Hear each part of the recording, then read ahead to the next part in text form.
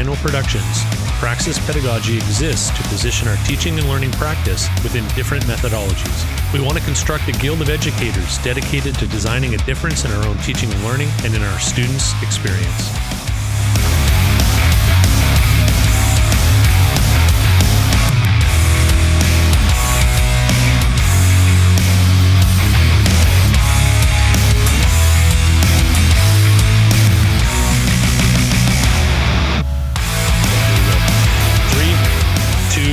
One. Hey everybody, welcome back to Praxis Pedagogy Podcast. It's been a minute since we've had an episode out, and I am, busily working in the bat cave, if you could call it that. But it is exciting for me to be here with my guest for episode 83. This is Corbin, and I'm gonna ask you, Corbin, to introduce yourself and tell us a little bit about your background before we get into the conversation today.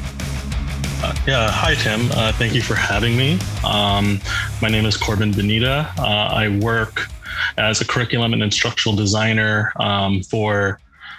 currently right now out of the trade industry, actually for an apparel company, but I also assist with the overall operation of a vegan Vietnamese restaurant. So that's my primary job. I've worked as a chef instructor for, seems like a long time, maybe like 8-9 years, working in different levels of education from post-secondary to adults, and working specifically within the trade of culinary. And I've done a few pastry classes here and there. So yeah, that's kind of my background. I transitioned from, student-facing instruction to more curriculum and instructional design, and why I think Dr. Sally Vinden got me to speak on the show here. Yeah, we are very excited that Dr. Vinden pointed me in this direction to reach out and connect with you, and it's been a journey even trying to get this situation set up where we could have time to meet. But I am glad that we are here. So Corbin, culinary is close to my heart. My favorite uncle was a Red Seal chef, and it took him all over the world, and he talked me out of going into culinary, which I'm not sure is good or bad, but he did it anyway. And I've had a few culinary people on the show over the 2 and a bit years that we've been doing this, but I'm curious to know what first got you interested in the culinary trade. It came as almost I think what got me into culinary was this idea of creating something tangible. When I was in high school, I started when I was quite young, probably like 14, 15. And I was in a high school program known as the IB program, which is sort of like an advanced placement thing. And the problem with IB is that it's like very theoretical, and academia. And what turned me off academia for a long while until I went back to graduate school was this like very like theoretical, like people just say stuff, and then everyone, if you're like part of this sort of group, sort of disagree with you, and it's like self-confirmation bias. And what attracted me to culinary was food is delicious. That's like where my head was at when I was 14, 15. But this idea of like, it's proof. It's like proof of a skill.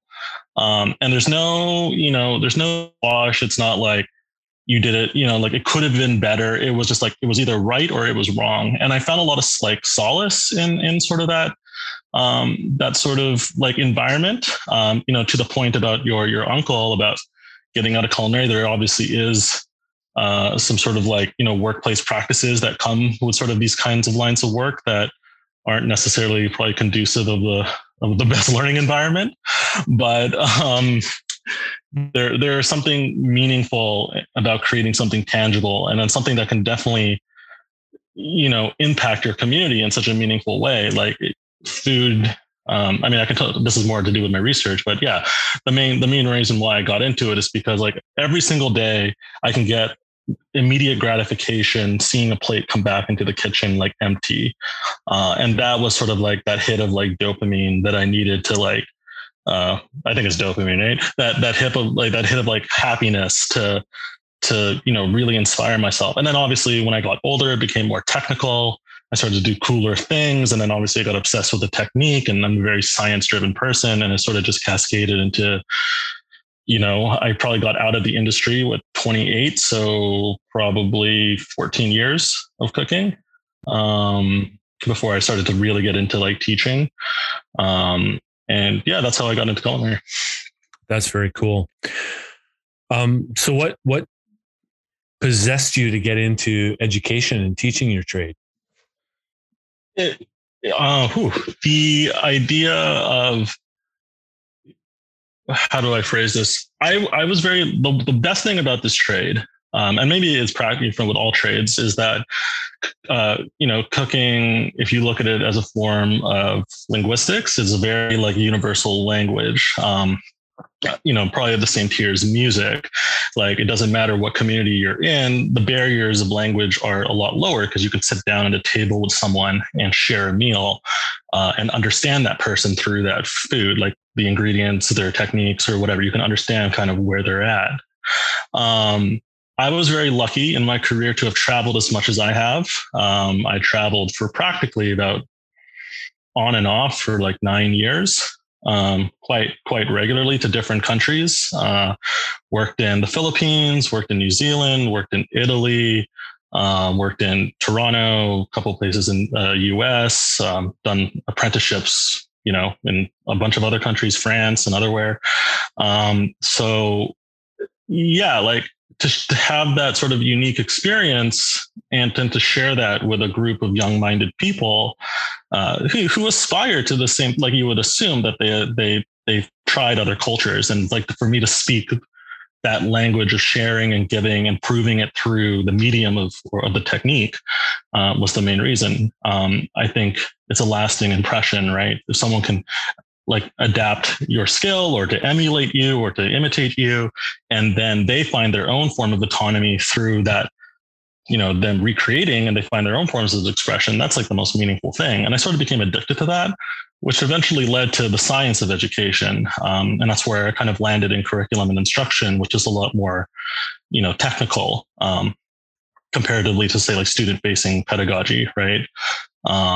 So like, just because of my background, of technique driven and science, I wanted to share kind of these like beyond the mechanical of cooking, like the chemicals and why it all works. And then through that, find like that inspiration and like love for culture and anthropology. And that led to, obviously sharing that with students. And it's a great position to be. And I think ultimately teachers, good ones at least, if they're willing to share knowledge, like kind of, unconditionally, it means that they're ready to let it go. And I just felt like at that stage in my career, I didn't need to hold on to my techniques anymore. I was just happy to share it. That's very cool. I mean, at the beginning of that, I couldn't help but be reminded of something that I've heard from other culinary people, as well as my own uncle, was that food just has this magnetic ability to build community, right? And you can have really extravagant special meals all the way through to just like grandma's home cooking, and it just has this magnetic ability to draw people together and have community. And we see that happening in places that we go, or, well, maybe in the last 2 years, maybe not so much, but people would congregate in the kitchen for no other reason because it's familiar ground, right? Like it's community building area, right? Yeah, it's just a place where people feel nurtured. Like, when you think about even like etymologically speaking or anthropologically speaking, the restaurant, like a place of gathering and society. I mean, literally, from the French, it means the restorative house. So I think it's just always culturally represented. The kitchen or the kitchen or the restaurant is always just culturally represented, like a place to share stories, a place to connect, a place to, live effectively, right? Kind of, just like your sense of reprieve, right? So, very cool. So, what drew you into doing a master's degree? The master's degree came from a long-standing observation of particular language used around education and training. Now, like often in apprenticeships, we use this term called training, which is, different than education, because training is more implied that we have to like acquire, say, cognitive or physical skills to complete a task, right? Or like to increase proficiency in something. Whilst education is a little bit more holistic, right? It's like an educated person is one who can like philosophize life, right? Like sort of how academics use that term, right?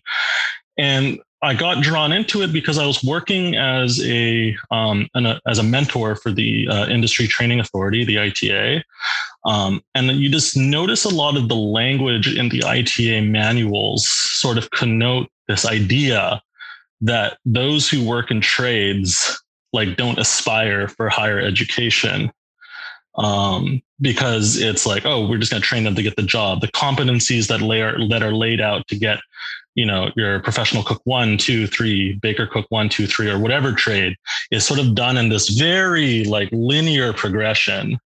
And what happens is that when the bar is set at this sort of, you know, I don't want to use the term lower, but at this like very like curated level of training, it doesn't always apply to the industry, because cooks need to know the science of how food works to cook, like, you know, live, versus just like learning a physical action like cut an onion. I'm not saying that cutting an onion is not important, or learning how to cut an onion is not important. I just felt that the trades education was just too low for like what was actually required to be successful. So that inspired me to really dive into this sort of like why are we using words like this? Like, how come the curriculum in terms of competency level is so low? What happens to the entire workforce if they're being trained to only this level? And I thought the master's degree was the right option to do that. And I predicated all my research, practically the 2 years, just strictly looking at,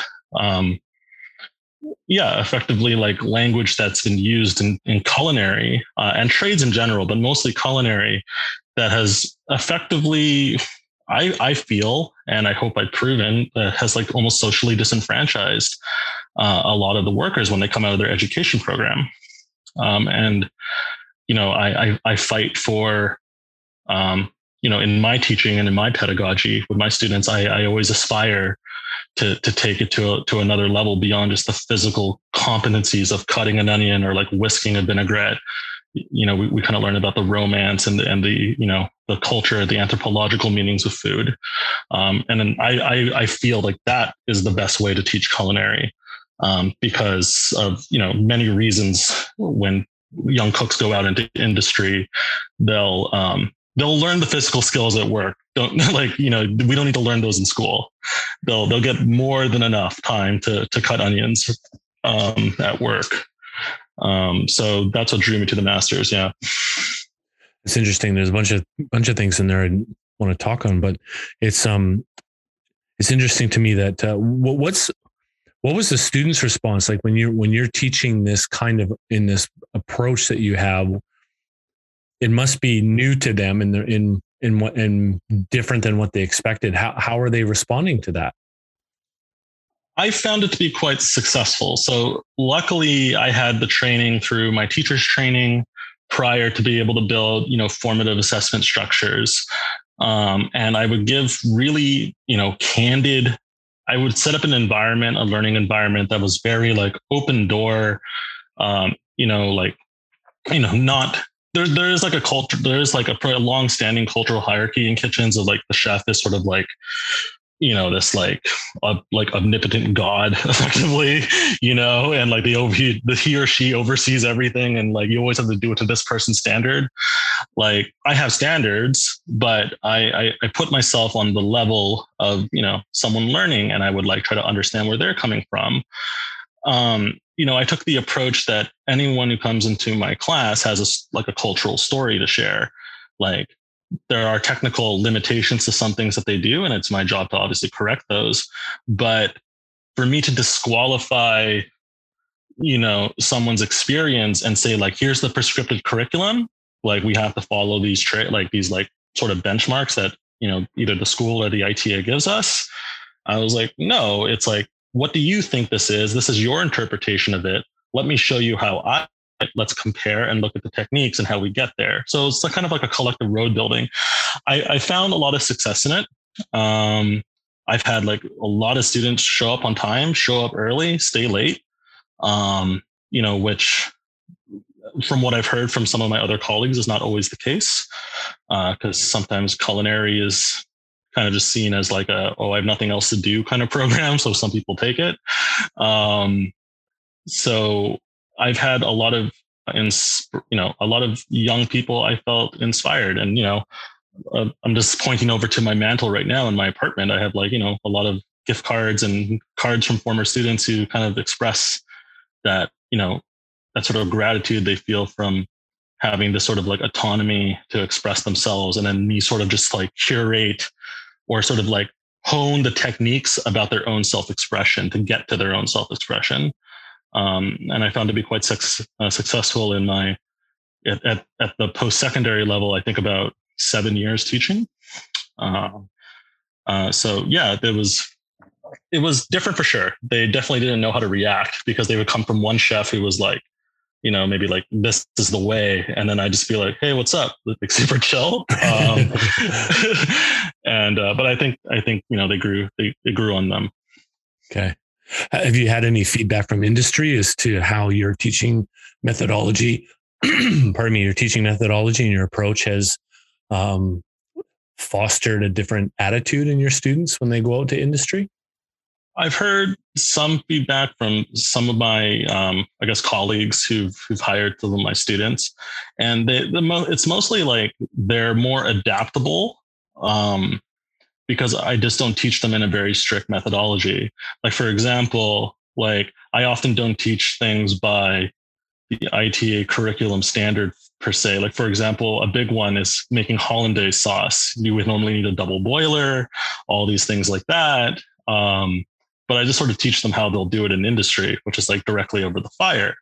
Because I told them, like, if you ever pull out a double boiler, like your chef will just get mad at you. You know what I mean? Like, it's just not applicable anymore. Which is great feedback, because obviously their skill sets are not of the level of like a trained professional just yet, but they're still students, obviously. But the willingness to be so okay with adapting, the willingness to like understand that, that there's more than one way to get there, just allows for easier teaching on their part too, because they're like, when my colleagues give the students instructions, they're not just dead set in one way. Like, I might have showed them multiple ways to get there. And even if I didn't even show them the way they like it, they just sort of say like, oh, okay, this is another way to do it. And they sort of put that tool in their tool belt, as opposed to sort of have this sort of like, not like initial rejection, like I wasn't taught this way kind of thing that commonly exists in education. So that's probably the most feedback I've gotten. But it's really important feedback too, right? Because I know when I was out in industry, I didn't get this when I was in doing my technical training, because I'm a plumber by trade. And so I would go to school and they would teach me theory and teach me the reasons why behind why we did the things that we did and code and all that other stuff.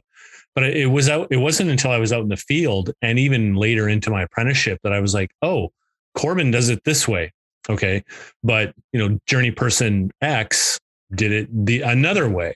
And then sure, journey person Y did it another completely different way. And so there wasn't one way to get to the end goal. There was many different paths. And it wasn't until later on that I started realizing, okay, it's probably going to help me a lot if I learn from all these different people. Like, you're teaching your students to be adaptable, to create their own way of doing things. And that's okay. Like, I don't have to be a blueprint of somebody else.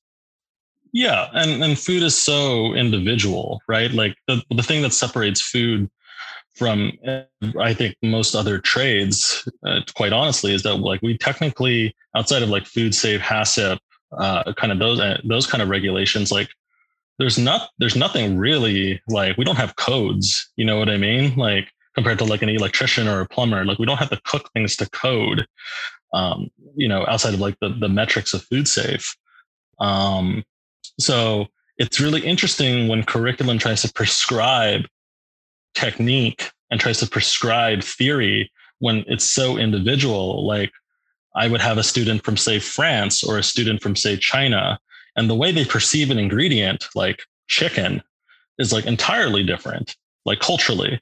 So it's like, who am I to say that the ITA or curriculum or, the school's curriculum is like, this is the way? It's like they have a cultural interpretation of how chicken is cooked and vice versa. And then of course, like you get into some sort of more, cultural arguments about like, why is the technique set based on this sort of Eurocentric, Western style cooking comparatively to, other cuisines that, do things different ways because of like environment, et cetera. Right. So, like I just wanted to share that mindset, like kind of what I got when I was traveling, that like, the grandma I learned from in Italy who made pasta was different than the French chef, but neither way was wrong. Maybe there's a preferred way, but equipping your students with those tools was the right way to go.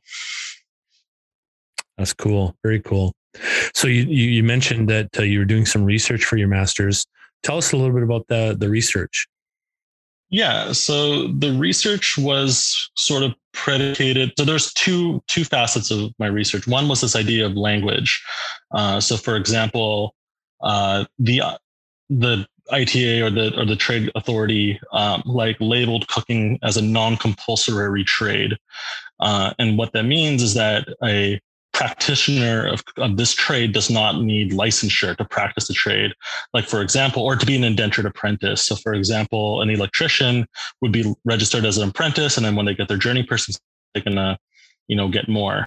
But cooking, anyone can do it, right? Like, in fact, in my journey in curriculum and instruction, I've designed programs for foreign worker visas. So we would build education to get foreigners to come in to satisfy the labor shortage of the restaurant industry. And that's simply because it is labeled as a non-compulsory trade.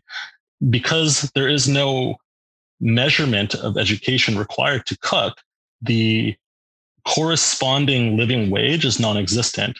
Because, for example, an electrician who has their journey person's papers can demand, I don't know, I'm going to say like $35 an hour. I don't know the data on that. But, cooking, because it's non-compulsory, people will constantly try to get you for the lowest common denominator because they can just replace you with, say, a foreign worker. Because they're like your red seal, because it's non-compulsory, I effectively say it's meaningless. And I have two red seals. I have one in baking and I have one in cooking. And it's like, why did I even get these? Because there is no measure for it. And I sort of examined that literature throughout sort of our sort of government documents and our schools' curriculums. And I sometimes believe it's like kind of intentional to sort of create this boom of economic growth where, food, unlike maybe some other trades, is a necessary thing to live. So to satisfy the market, they purposely have done these things to keep up with like sort of the upkeep of like feeding people throughout society. And it became more prevalent to my second part of research was essentially the idea of like, the essential worker that came with COVID and what Sally Vinden got, I guess, intrigued by enough for me to invite me onto your show was, not to say that like nurses and doctors obviously didn't work very hard during COVID, the onset of COVID, but like cooks, did too. Like everyone stayed home and we had to go to work and we didn't get any of the same recognition. And essentially I wrote this paper called Are We Essential or Not? About effectively food becoming so apolitical because it's necessary to live.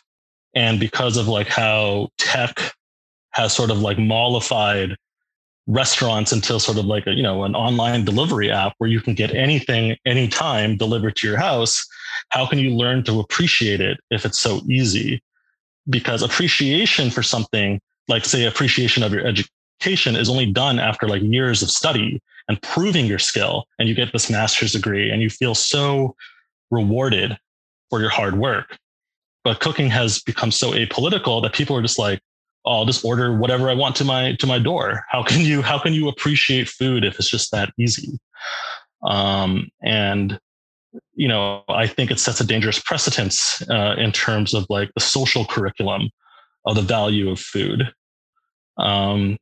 because people can't even imagine food not showing up at their door when they want it, or to be able to go to a grocery store and not have it so beautifully laid out.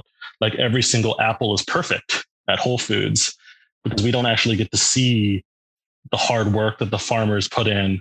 All the food that is sort of thrown away to make sure that that pile of apples you see at Whole Foods is like perfectly curated.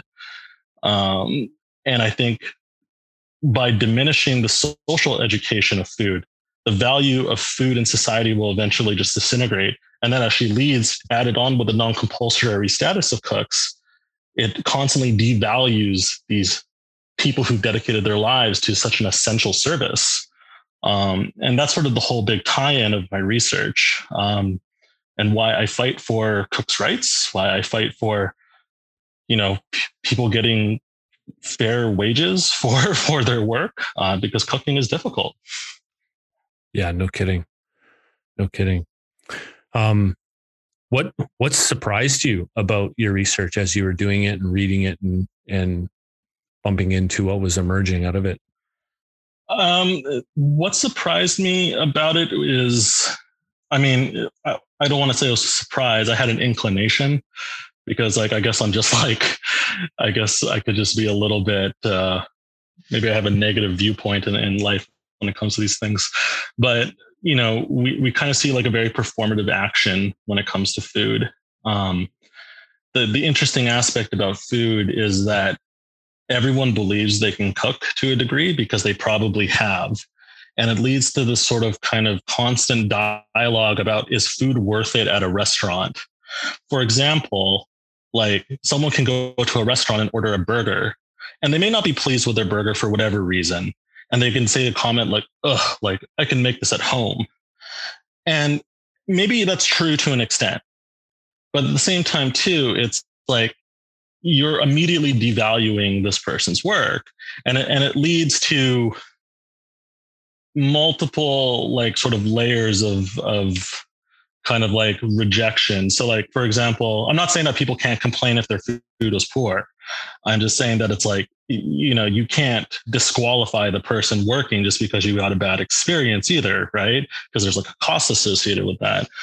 What I found was that people were just so willing to just sort of push food aside because they don't even think about it. Because what came to mind is that a lot of people's works now have to do with, they deal with more non-tangible things. Like they work in economics, they work in sort of like software or like, marketing. Like these concepts are very nebulous, like they're very cognitive processes. And then when you think about food, a lot of people just like don't even know what a chicken looks like anymore. Like the animal chicken. I've actually had a few students who actually couldn't even identify the animal of chicken. They knew what it looked like in the grocery store, and they knew what it looked like a chicken breast. But there's such a disconnection between, I guess, like our agricultural biosphere, or the land, because the only way people interpret with food now is through like grocery stores or like third-party delivery apps. What I found was just like, I just was like almost like amazed. It's like when you meet someone who doesn't know how to say swim, like if you're like a swimmer and like, it seems like such a natural skill to you, and you finally meet someone. And I found that experience too. I've met people who are afraid to go to the grocery store because it's an overwhelming experience. So they often just order food online. And you're just like, really? Like you need this to like live.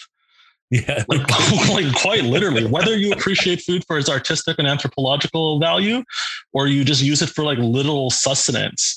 It's like, how can something so necessary for your survival be so easily dismissed?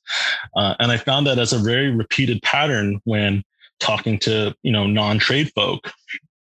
And yeah, it was probably the most surprising element of my research. And, it only proves my point about this idea of like, are cooks essential? And because, as I said, like no one was short on food during COVID. Like a lot of people, well, I shouldn't say that, because I actually worked as a food security manager for a nonprofit organization. And there were a lot of folks who had less access to food.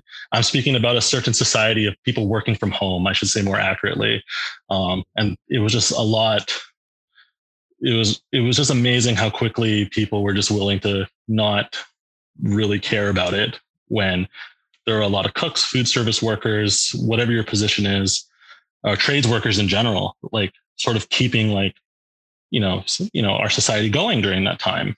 And yet on the news, and as I said, not to diminish the work of doctors and nurses, like the pots were clanging just for them. Right. So it was an interesting experience for me working as a food security manager during that time. And that's what inspired for me to write that paper, was sort of to speak about my grievances about kind of this like weird sort of, it's still kind of surreal. We're sort of at the sort of like this like endemic part of COVID. And it's like the last 2 years has just been crazy. That's kind of the reason why I kind of left working in trades for now, because I just need a break. Yeah. Well, I was going to ask you, like with the research and how it's impacted you and surprised you and maybe even confirmed some things that you were already thinking, like how has the last 2 years or 2+ years of doing this master's journey, how has it affected you personally?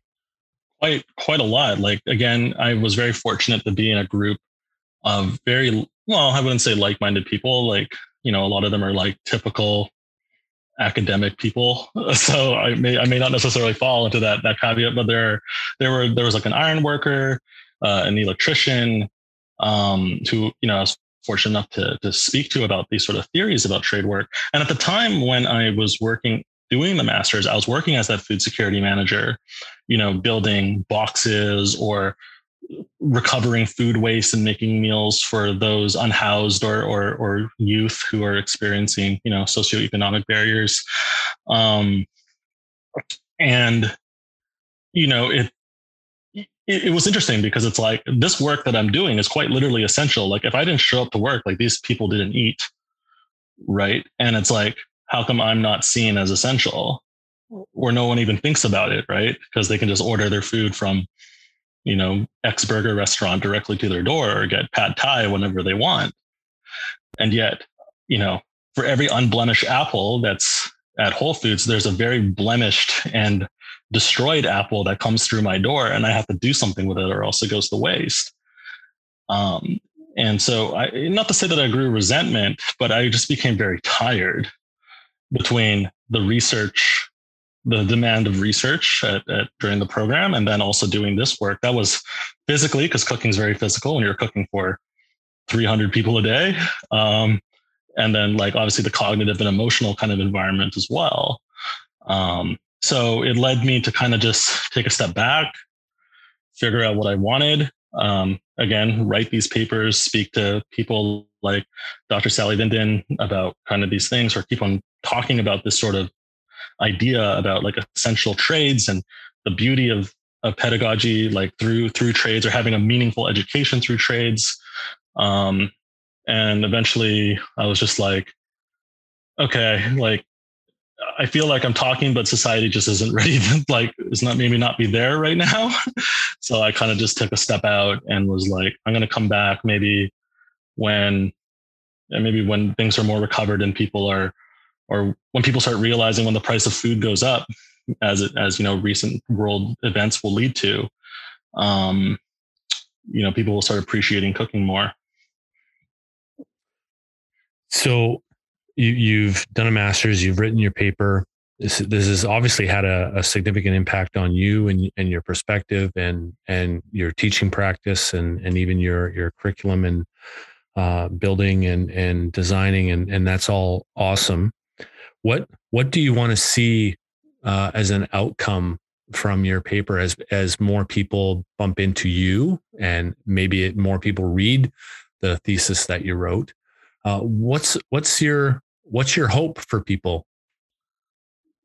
I mean, like, going back to the beginning, like food is a very high level of language. It is the place that people congregate from, right? So like, I just want people to value food and those who practice it of the same level, right? It's like, for example, how do I say this? For example, yeah, like I want a society that I would hope for a society, like I've had the opportunity to work in other countries where tipping is not a thing. because tipping has just become something common in the restaurant industry, where, it is like, it's very like unfair per se. Like, for example, like people who work in food service have to perform perfectly at their job to get their living wage, because their living wage is lower. So businesses rely on the tips to sort of make up that difference. But it's like, to get your tip, your service has to be perfect. Now, I'm not saying that people deserve bad service, but I'm saying that we should have a living wage that covers that and tip is extra, right? Because, like, for example, in my current job, like, I don't have to perform my best and I still get my salary, right? But a lot of people in food service, they have to perform perfectly every day, or else they just don't make their ends meet. And I think that's because people don't value food, because everyone can say like, oh, I didn't like this, or like, I could do a better version at home, when in actuality they can't. But yet they have this like sort of misplaced arrogance about it, because they may have cooked eggs once and they like it the way they do. So I'm hoping that, that culinary, despite obviously what can happen economically by it, but like becomes a little bit more compulsory, like the education becomes more compulsory. Therefore, cooks can sort of stand together and be like, hey, like, I've gone through this training.